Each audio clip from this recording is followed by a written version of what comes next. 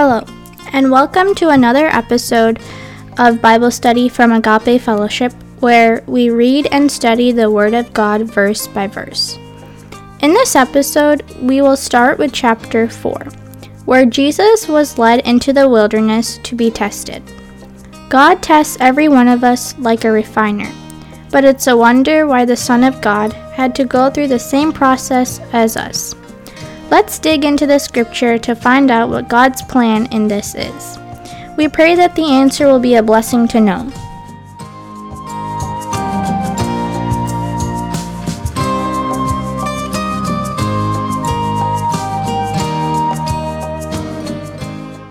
Matthew chapter 4.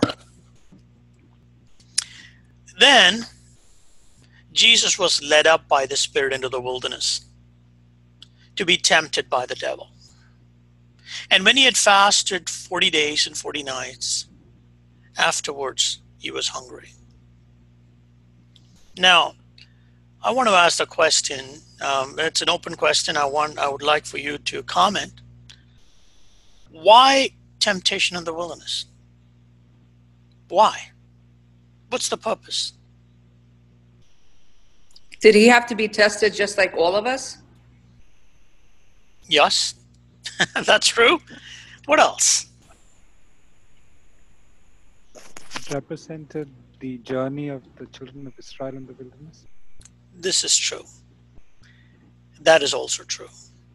I didn't hear what he said, but I think it's also to show his deity, how he has authority over the devil. Beginning of his ministry. Right. He doesn't dispute anything that the devil says. However, he stands firm on the word from that point of view. Let's jump into this and see why. Now, this is very important for us to understand, and this is very critical because I keep hammering at this, that Christianity as a religion is a religion that was created outside of what God had intended. There was no such intention for God to set up a new religion.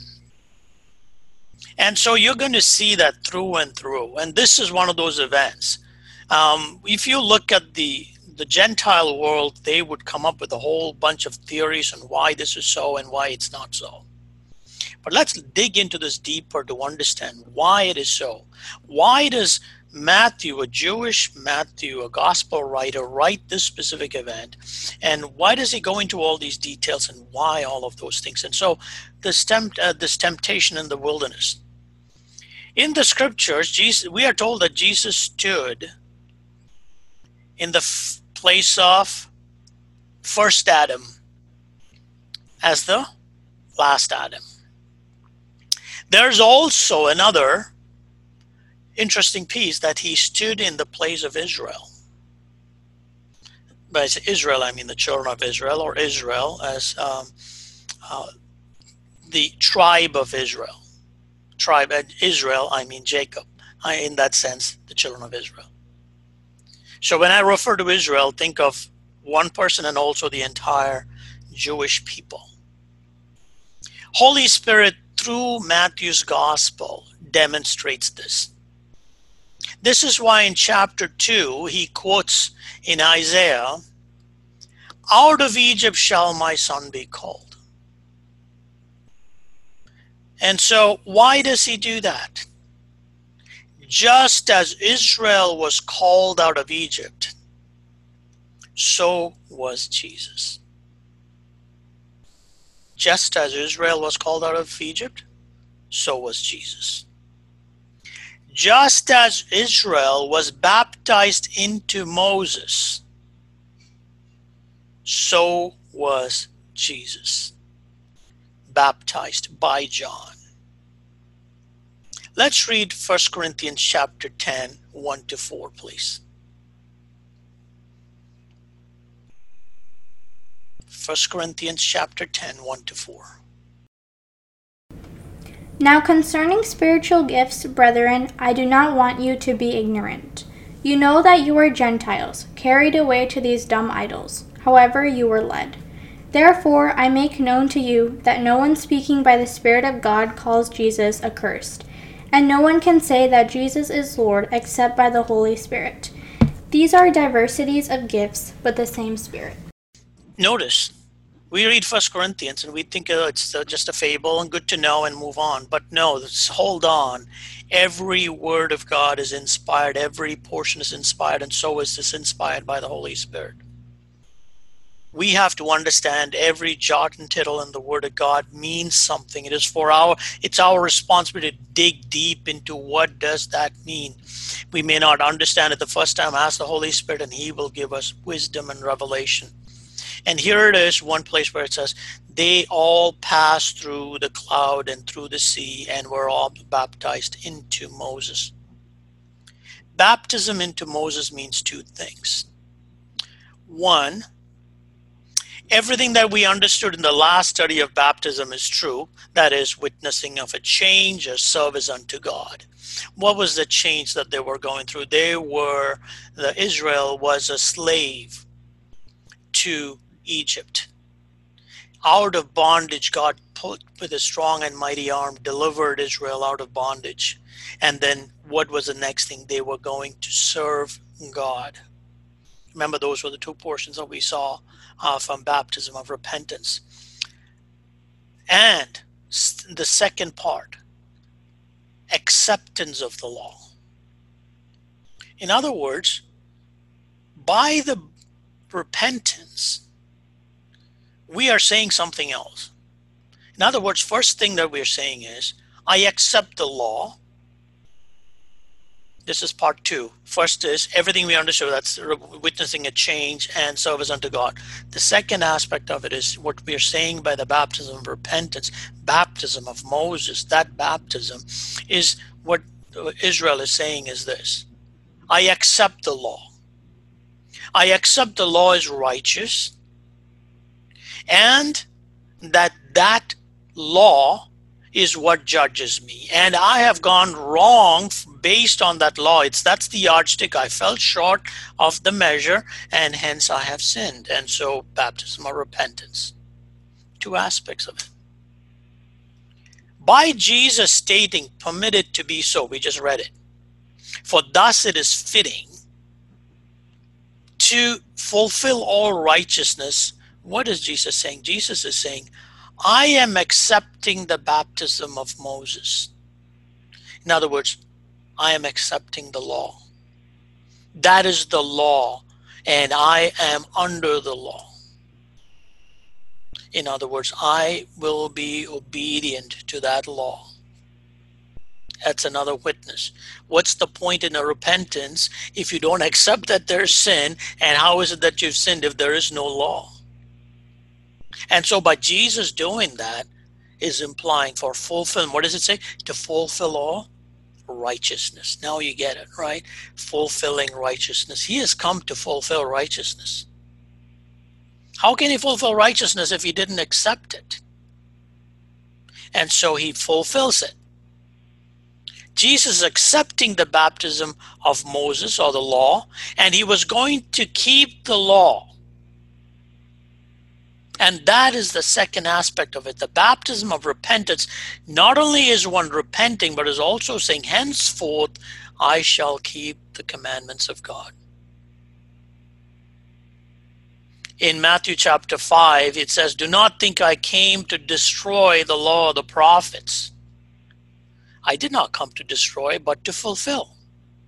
For surely I say to you, till heaven and earth pass away, one jot or tittle will by no means pass from the law until it's fulfilled. Question: what happened to the Jews after they left Mount Sinai with the law? You know the history. Now tell me, what happened to the Jews?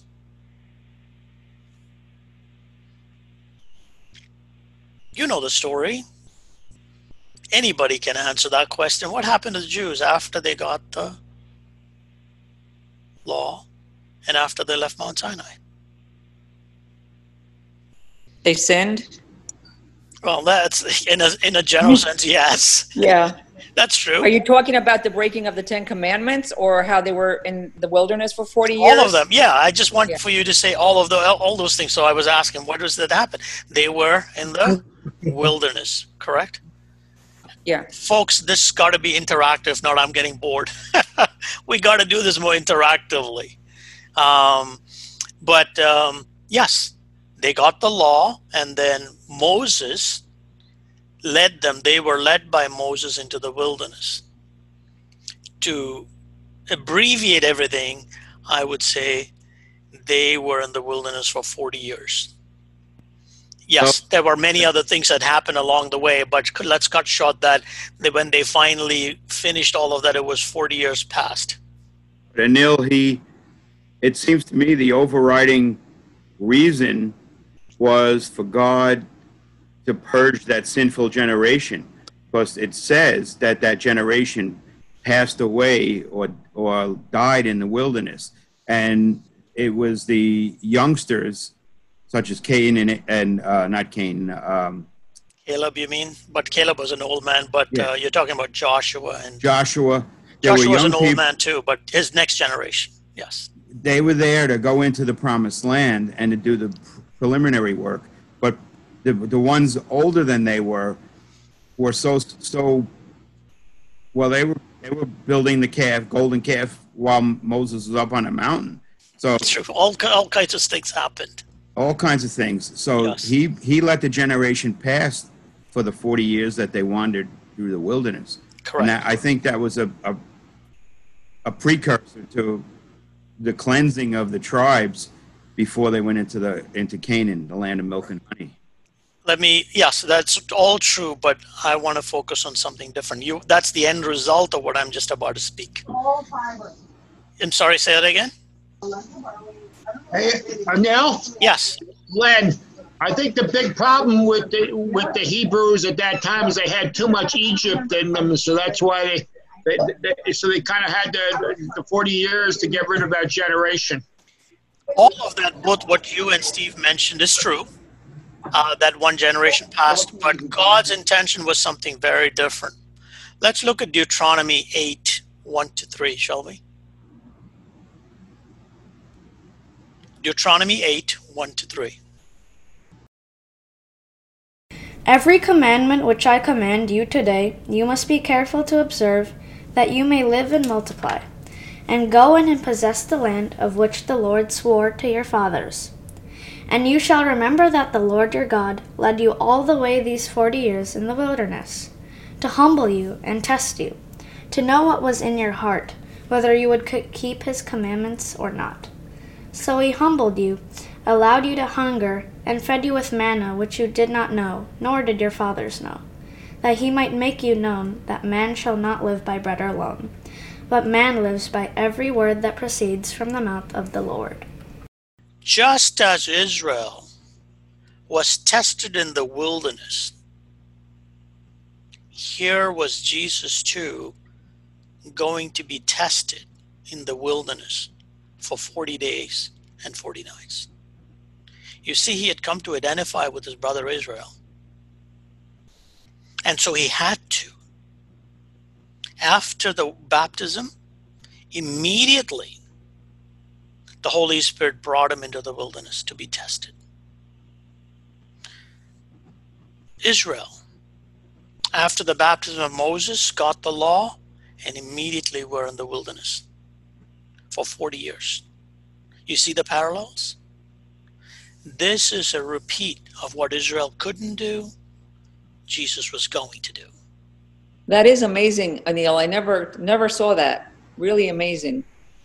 This is the difference between looking at it from a Gentile angle and from Scripture alone.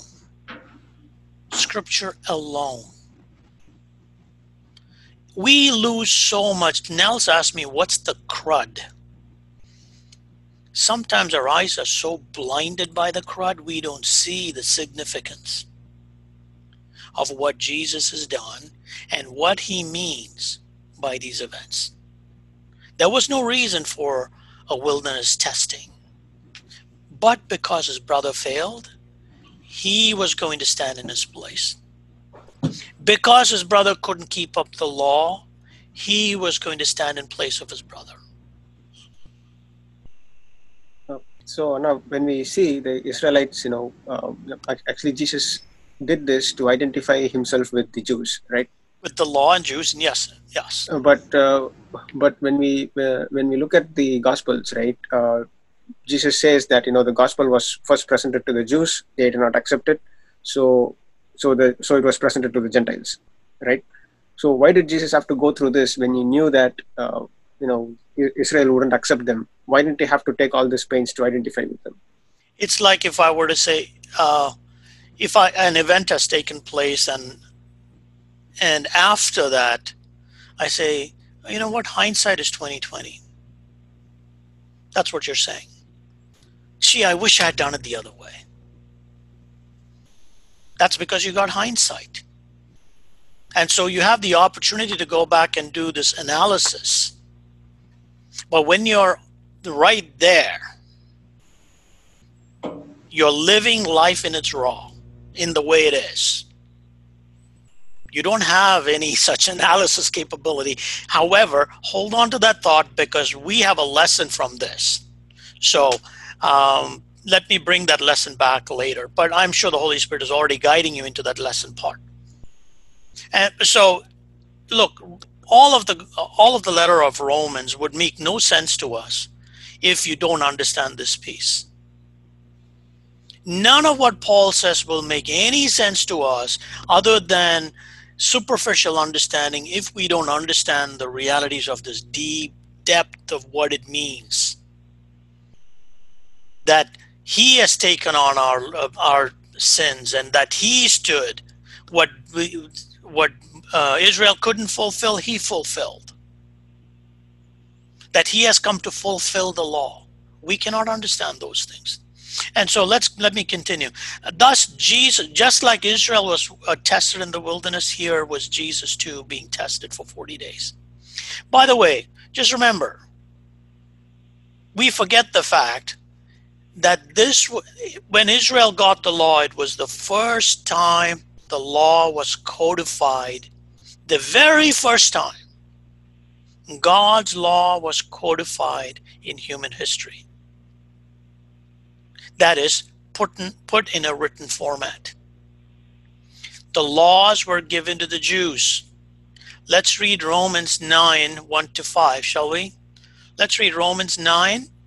Someone take Romans 9, 1-5, and someone else take Romans 3, 1 and 2. I tell the truth in Christ. I am not lying. My conscience also bearing me witness in the Holy Spirit, that I have great sorrow and continual grief in my heart. For I could wish that I myself were accursed from Christ for my brethren, my countrymen according to the flesh, who are Israelites, to whom pertain the adoption, the glory, the covenants, the giving of the law, the service of God, and the promises, of whom are the fathers, and from whom, according to the flesh, Christ came, who is over all, the eternally blessed God. Amen. Notice, to Jews belonged all these things. In other words, God gave all of these things to them. We don't realize that before the Jews came, before Mount Sinai event, nobody had anything. Everybody did what they wanted to do.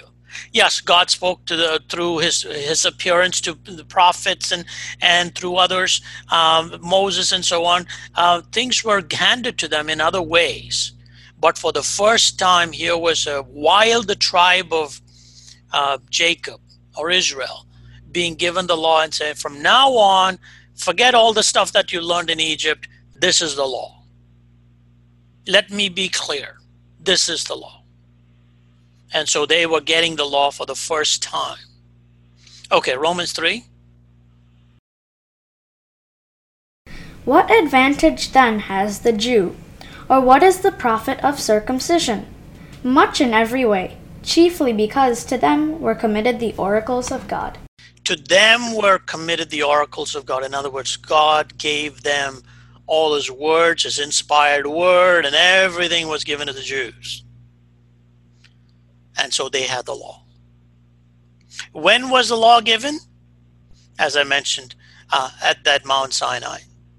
And for that, it's a long chapter. You can read, if you want to make a note, read from Exodus 19 to 24. You will see that whole narrative of how they received the law and all the things that happened during that giving of the law.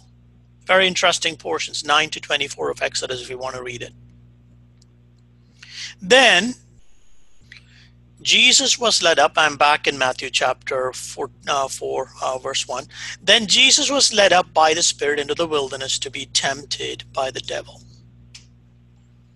Notice again, just as God led the Israelites out of Egypt, so is the Holy Spirit leading Jesus out into the wilderness.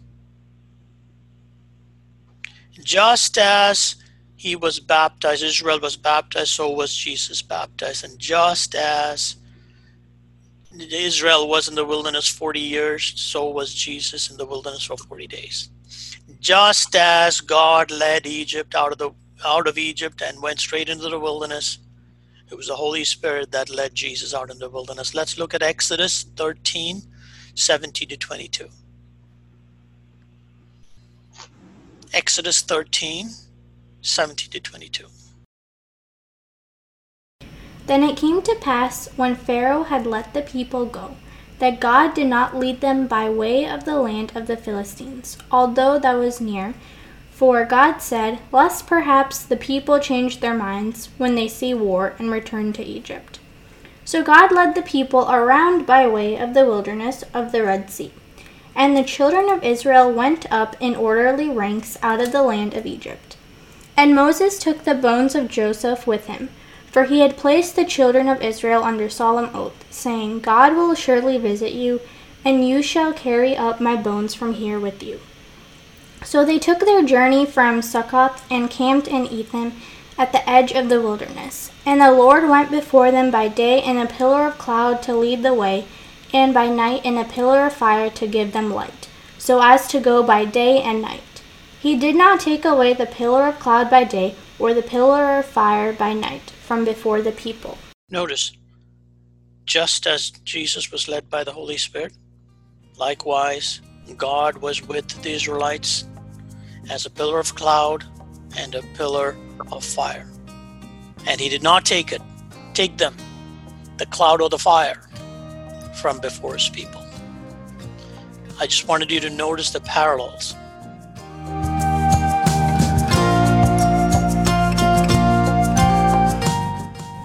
We have all learned the story of the temptation of Jesus, but never drew parallels with the Mosaic Law or the wanderings in the wilderness. Jesus beautifully sets to accomplish what God sought to do when he gave the Mosaic Law. He identifies with sinful man, went through a humbling period, and went through water baptism, all because he loved us. We hope you are blessed by this study, and do join us in the next episode as we read about Jesus' response.